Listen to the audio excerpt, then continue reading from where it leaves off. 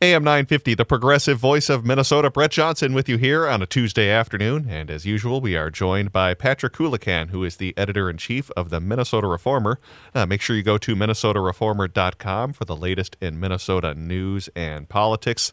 I have a lot of stories to talk through today, including a column that Aaron Brown wrote about this possible U.S. Steel being bought out by a Japanese company and facing a lot of pushback on the Iron Range. We're going to talk about what that means and why these unions on the Iron Range are pushing for another buyer of U.S. Steel. We'll also be talking about the DFL picking a new Senate Majority Leader, as well as last week's Ilhan Omar controversy. Patrick, thanks so much for coming back on the show. Always a pleasure. Absolutely. So let's start off talking a little bit about this Ilhan Omar controversy from last week. Obviously, you've probably heard about this before listening to the station, so we won't spend a ton of time on it, at least in terms of the background. But just in case you missed what happened, Ilhan Omar continues to face criticism and, well, calls from Republicans to resign, including, I believe, even an order from Marjorie Taylor Greene to try to remove her from the House. Tom Emmer has also said she should resign. And why? Well, because Republicans are basing their argument on a flawed translation of a speech she made at the Minneapolis Hyatt a little over a week ago. The translation under dispute from that speech characterized Omar's comments this way about an agreement signed last month between landlocked Ethiopia to give access to the sea by way of Somalia's coastline. The U.S. government, this is what they allege, Ilhan Omar said, the U.S. government will only do what Somalians and the U.S. tell them to do. They will do what we want and nothing else. They must follow our orders. Now, you guys over at the Minnesota Reformer had a couple of Somali interpreters go and translate what Ilhan Omar actually said, and as it turns out, that wasn't what she said whatsoever, correct? Right. Then there's a lot of red flags here that people should have detected if they were really interested in the truth of what she was saying. Well, I suspect they weren't. I think they decided that she was speaking in Somali, and that was going to be enough to get some of their base riled up, and then they had this mistranslation that was posted, I should note, by a political foe. It was somebody from Somaliland, which is this breakaway republic that's not recognized by the United States or the rest of the international community. So you should have been skeptical right away. I mean, if my political opponent posts something about me, I mean, aren't we automatically skeptical? And then there was a couple things in the alleged English translation, the incorrect English translation, that also should have raised red flags. One was that she said we are Somalians first. That's not how Somali people refer to themselves. They use the term Somali, not Somalian. And secondly, she purported to have said that we are Somalians first and Muslims second. It's just devout Muslims would not say that in a room full of other devout Muslims. And I think that would be true of a lot of religious people and other religions. You would never say you were a Christian second, I don't think. I went to the University of Notre Dame, and one of the unofficial mottos was God, Country, Notre Dame. It was not Country, God, Notre Dame. No, nobody would ever say that. And so this should have really raised red flags. But instead of doing the basic thing here, which is what we decided we should do, go out and try to just hire people who can translate this for us. Somebody like Tom Emmer just says, well, she's expressing the Somalia first ideology or worldview, and by implication is not loyal to the United States, and therefore she should resign in disgrace. I'd love to know if Tom Emmer, now seeing what she actually said, if he still thinks that she should just resign in disgrace, or if maybe he should apologize for making that allegation about her. But it was also an interesting episode, I thought, for the national media, because they all these other outlets were just reporting this as a kind of typical sort of controversy. Well, people say that she is disloyal or not expressing loyalty to the United States. She's expressing loyalty to Somalia. And then they report that, well, she says, no, that's not what she said. And nobody actually went out and hired an interpreter to figure out what she actually said. And so it was kind of like a typical episode of national media doing this kind of he said, she said. And who could know what the truth is? Well, you could know what the truth is. Granted, it wasn't, we had an advantage because obviously there's certified Somali interpreters, or there's a few anyway, around here. And so I'm glad we were able to do that. But I would hope it would be something of a cautionary tale for everyone. Anytime you see something on the internet, especially in a foreign language, you should be very wary of what people are saying that it says, because they have their own agenda. In this case, the person who posted that mistranslation clearly had her own agenda.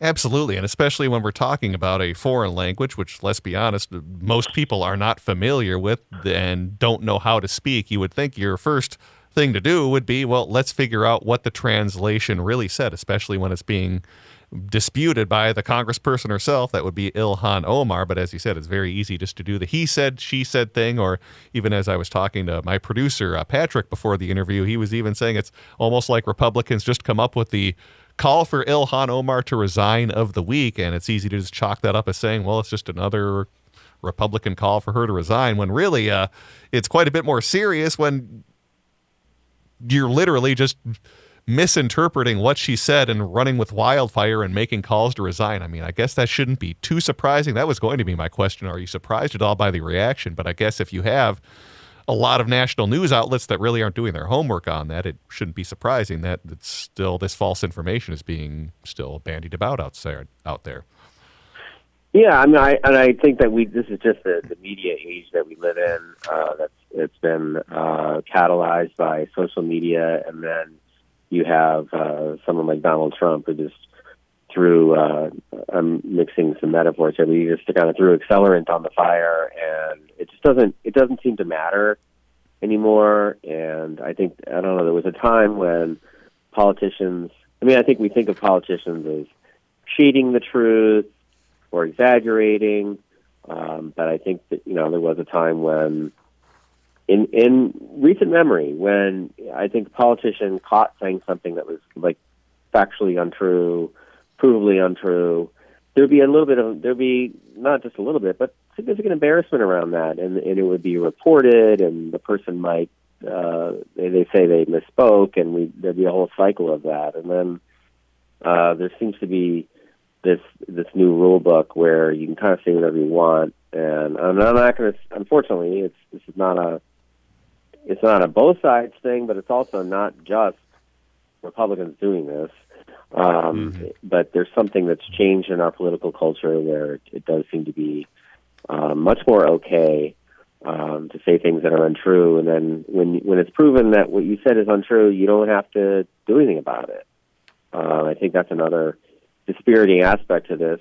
The Florida Governor DeSantis said that he said that she should be deported over this, which you can't deport somebody in America. This is ridiculous to begin with, but it was all predicated on this bad translation, and everybody just moves on, and so it is a little depressing, frankly. What kind of even makes it more depressing, too, is I went down the rabbit hole of looking at some of the social media reaction when you guys originally put out your accurate translation of what she said, and it was just interesting reading some of the replies saying, well, this person worked for the government and we shouldn't trust them. How do we know these interpreters are accurate? It just kind of can make your head spin when even you get those accurate translations and people are still going to bang their head against the wall and say, it's false, that's not what she said, she's still anti-American, and so on and so on. Yeah, it doesn't matter. Yeah. Who are you going to believe, me or your lying eyes? Mm-hmm. Exactly.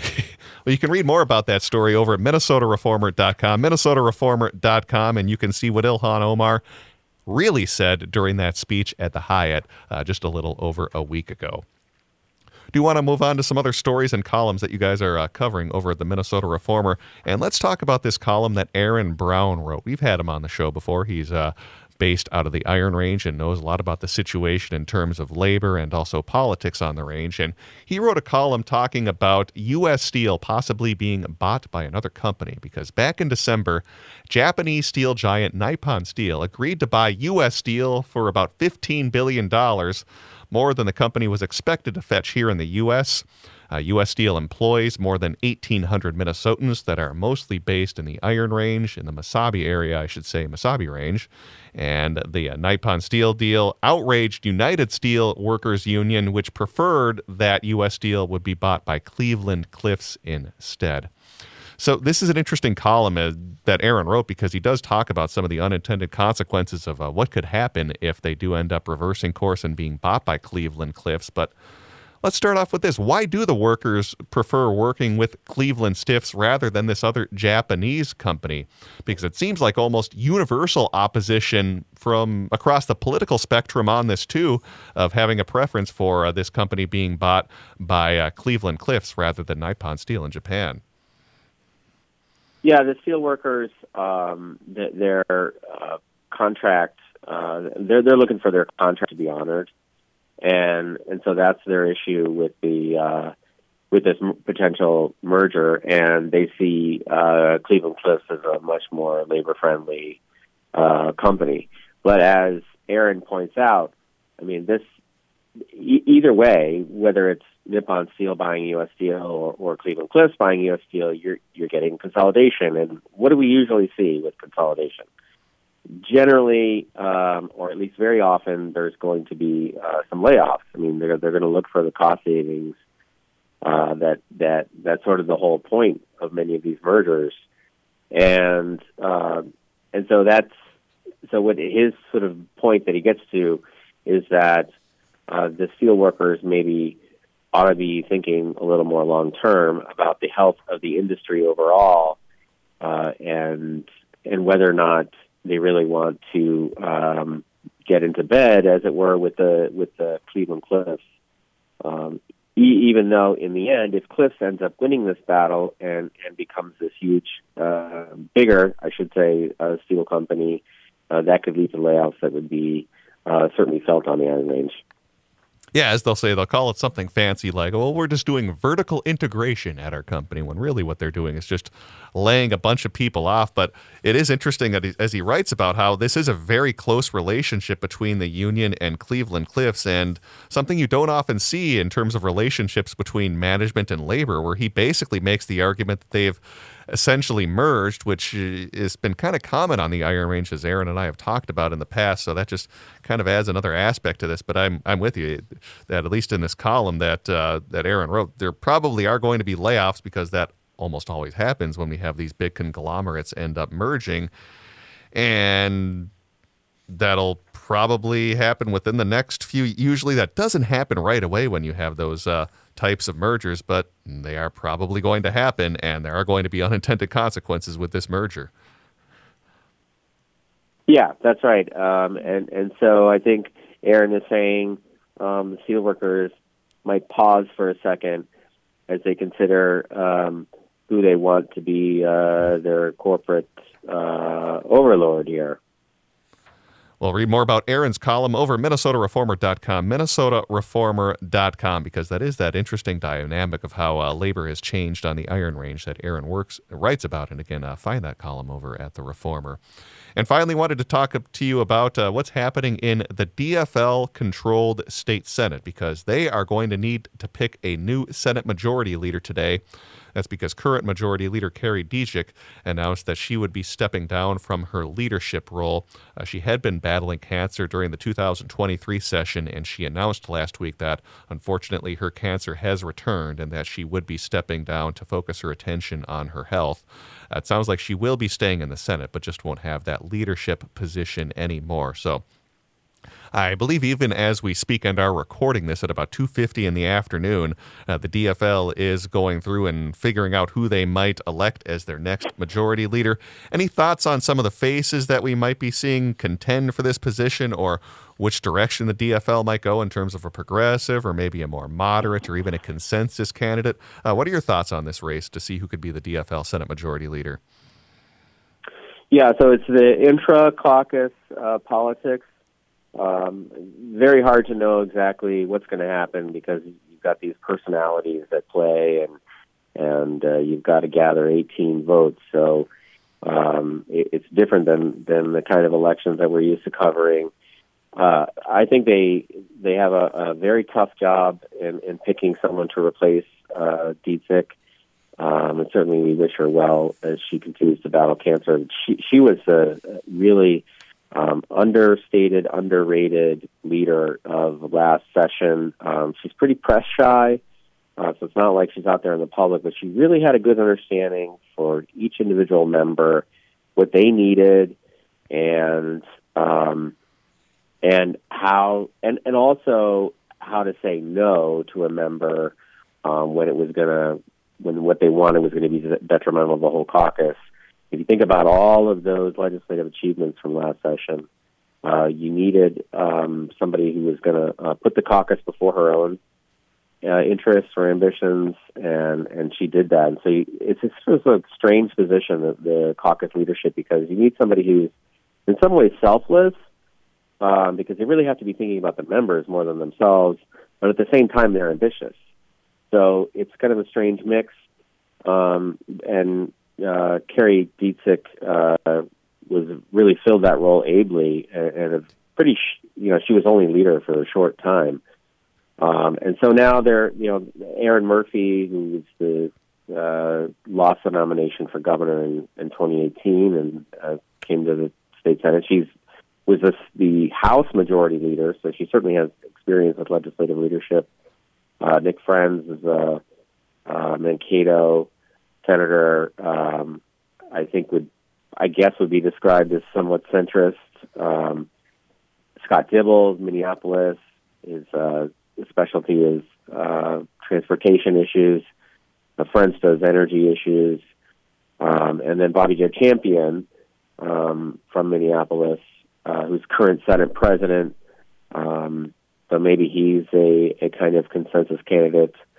Last time they had this leadership battle, I think there was a member or two who said that if the caucus went in the direction they didn't like, they would leave the caucus.